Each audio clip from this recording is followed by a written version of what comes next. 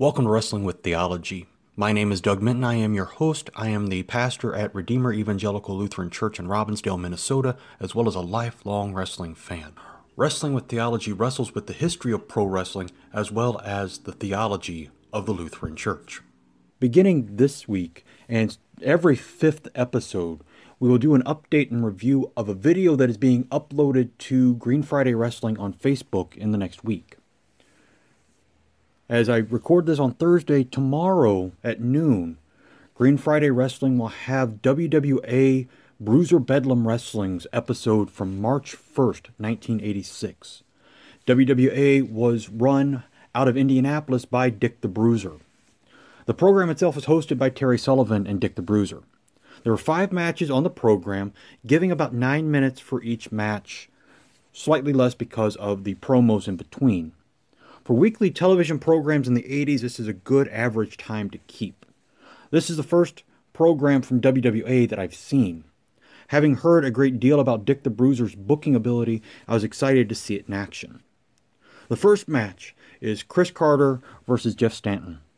A pretty quick match with Carter winning by submission with the sleeper. The selling of the sleeper was a bit much, but there weren't too many wrestlers who would use the hold as a finisher back in '86. By the late 90s, it had become more of a rest hold so that both wrestlers could recuperate from the action. The second match had Prince Mama Muhammad versus Frankie Adonis. A very quick squash match with a guy who looked like a painted early lad. Then we had a classic match from Dick the Bruiser and Johnny Valiant, presumably from the heyday of luscious Johnny Valiant's career. A great brawl between these two great northern legends. I don't believe either of them had a great run in the southern territories, but the high points of their careers were in the 70s and earlier. Maybe there's a run from one of them that I'm not aware of.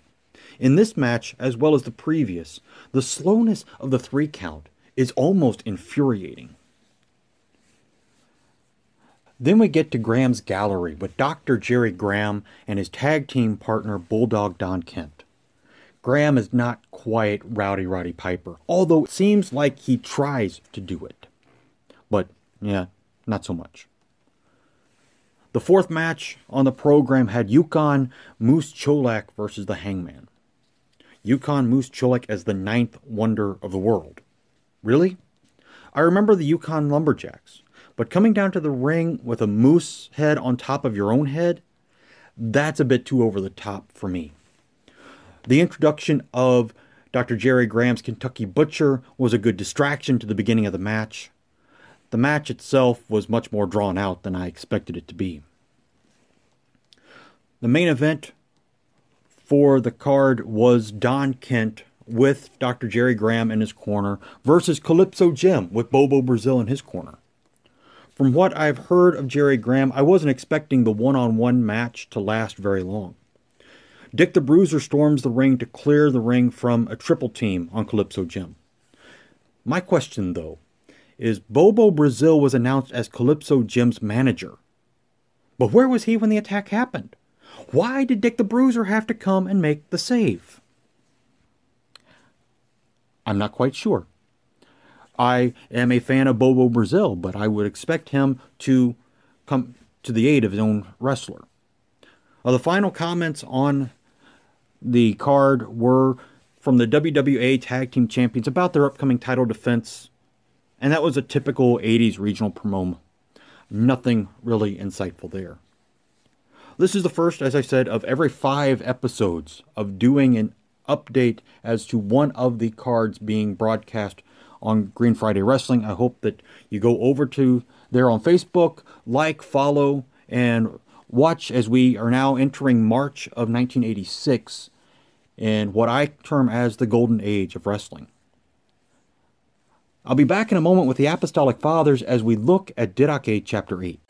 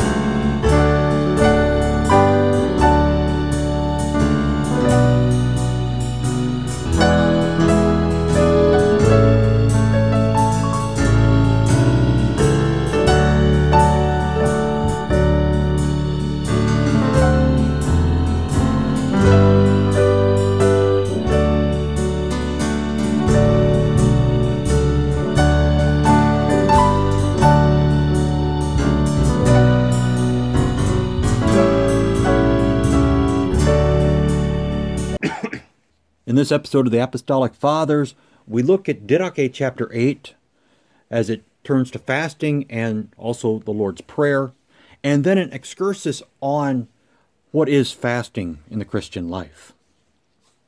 So Didache chapter 8. And do not let your fasting be with the hypocrites, for they fast on Monday and Thursday, but you fast Wednesday and Friday. Do not pray as the hypocrites, but as the Lord exhorted in his gospel. Thus you shall pray, Our Father who is in heaven, let your name be holy. Let your kingdom come. Let your will be done, as in heaven, also on earth. Our bread that suffices, give us today. And forgive us our trespasses, as also we forgive those who trespass against us. And do not lead us into temptation, but deliver us from the evil one. For yours is the power and the glory forever. 3 times a day you should pray thus. Thus the reading of Didache chapter 8.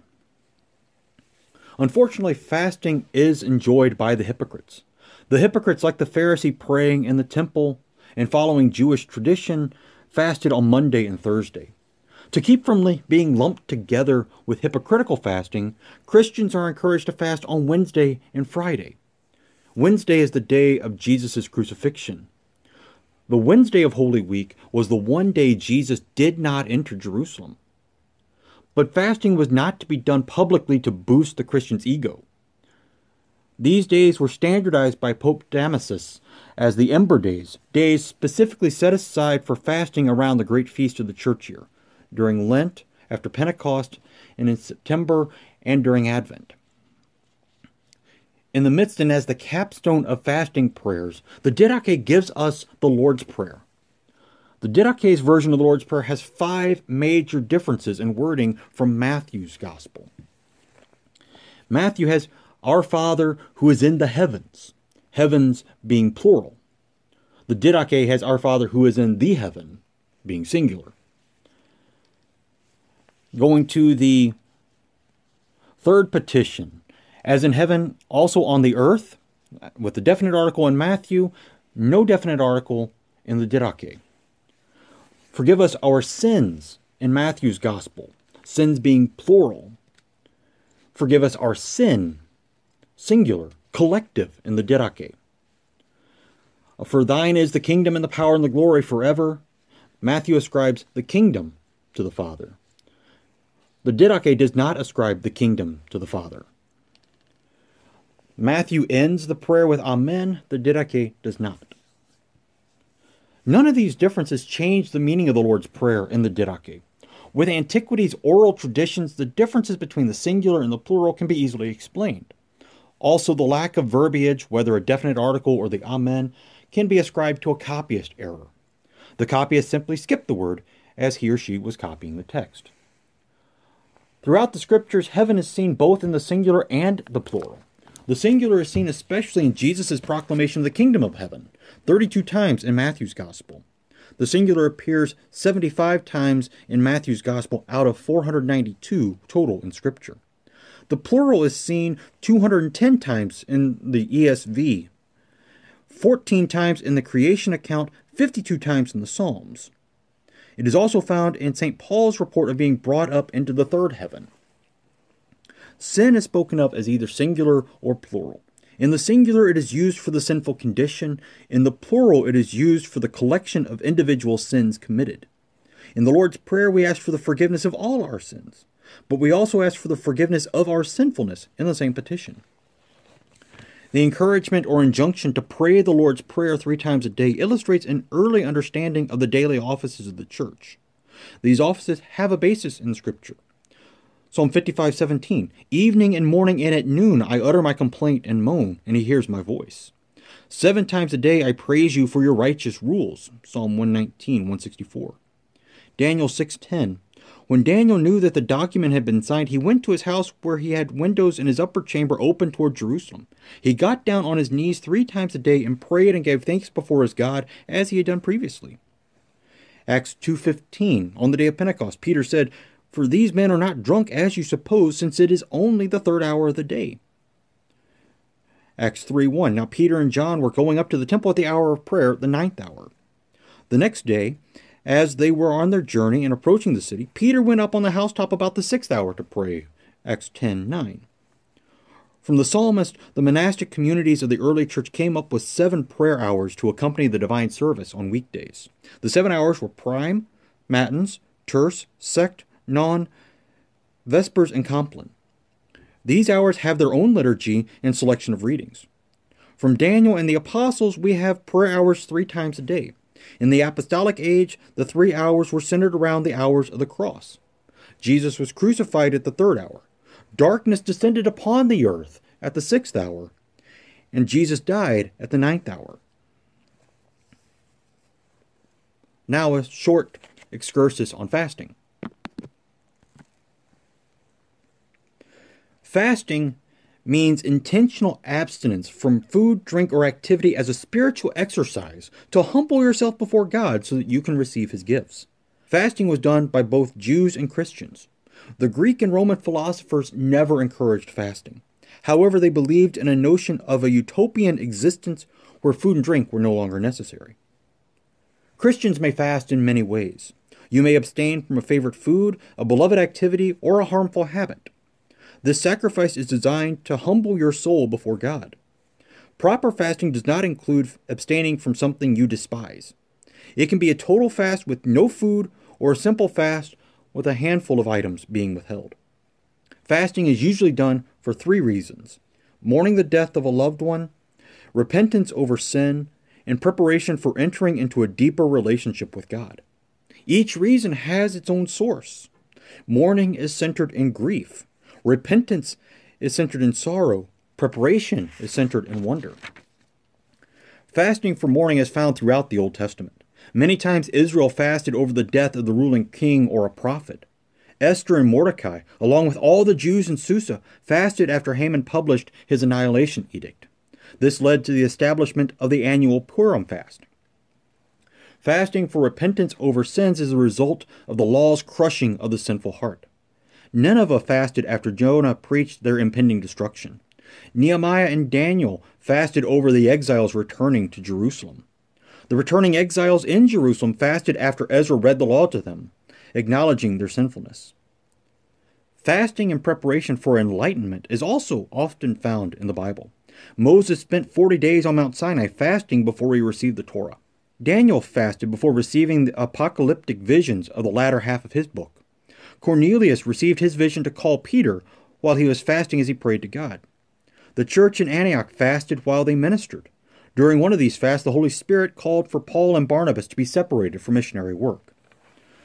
This preparation is referenced by the Didache with regard to baptism.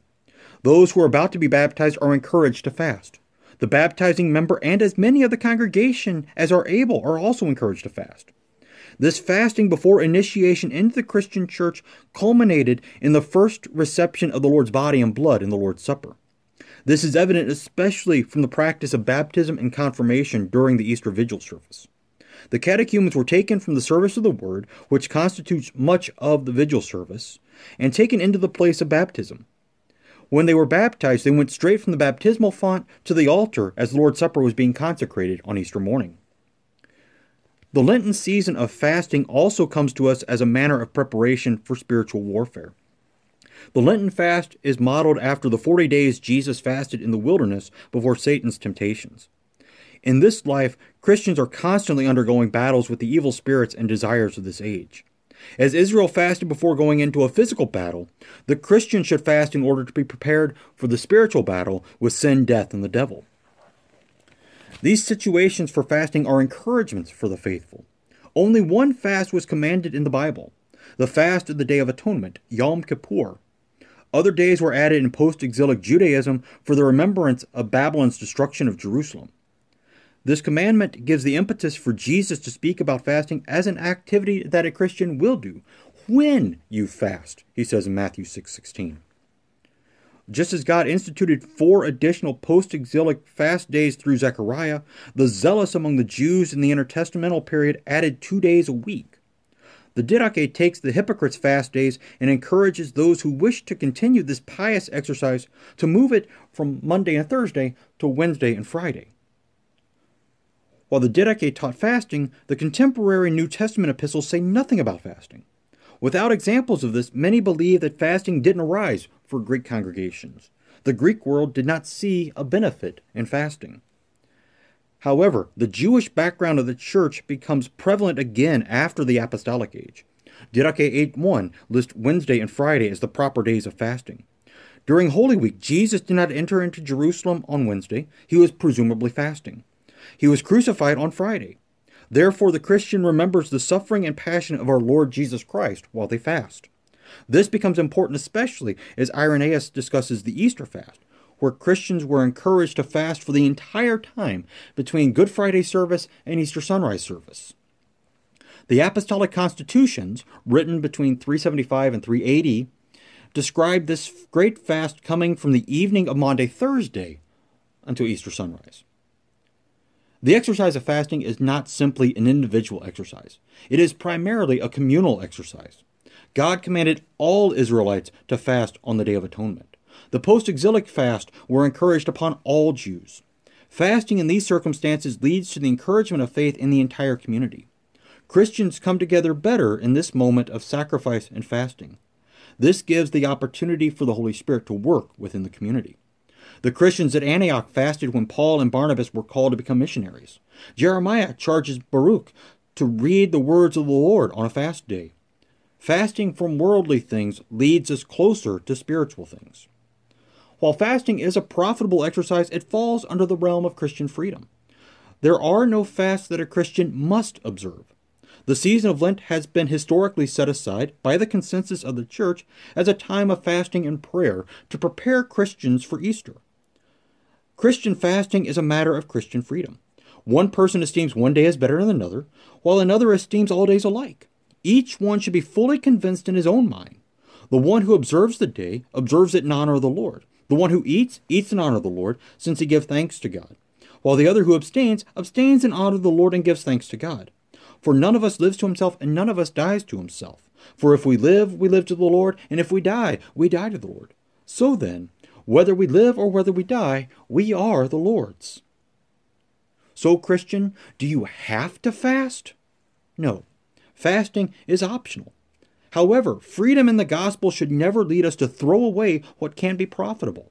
Many Christians who refuse to fast simply do not understand how it will profit their lives. Their sinful eyes don't see the spiritual profits. They only see the world's profits. So they avert their eyes from what God may be calling them to do through exercises such as fasting. Thank you for your time in listening to this podcast. If you'd like to hear more, go back to our archives to hear the previous episodes of Wrestling with Theology, also hear Sunday morning sermons from Redeemer. If you are in the Twin Cities area on Sunday morning, you are welcome to join us at Redeemer Evangelical Lutheran Church at 4201 Regent Avenue North in Robbinsdale, just off of the corner of 42nd Avenue and Highway 100. Just look for Jesus blessing the travelers along the road. Our services are at 9 a.m. We have Bible study at 10:30 following the service, with coffee hour in between. We encourage you, anytime you are in the area, to join us for worship and to wrestle with theology with us.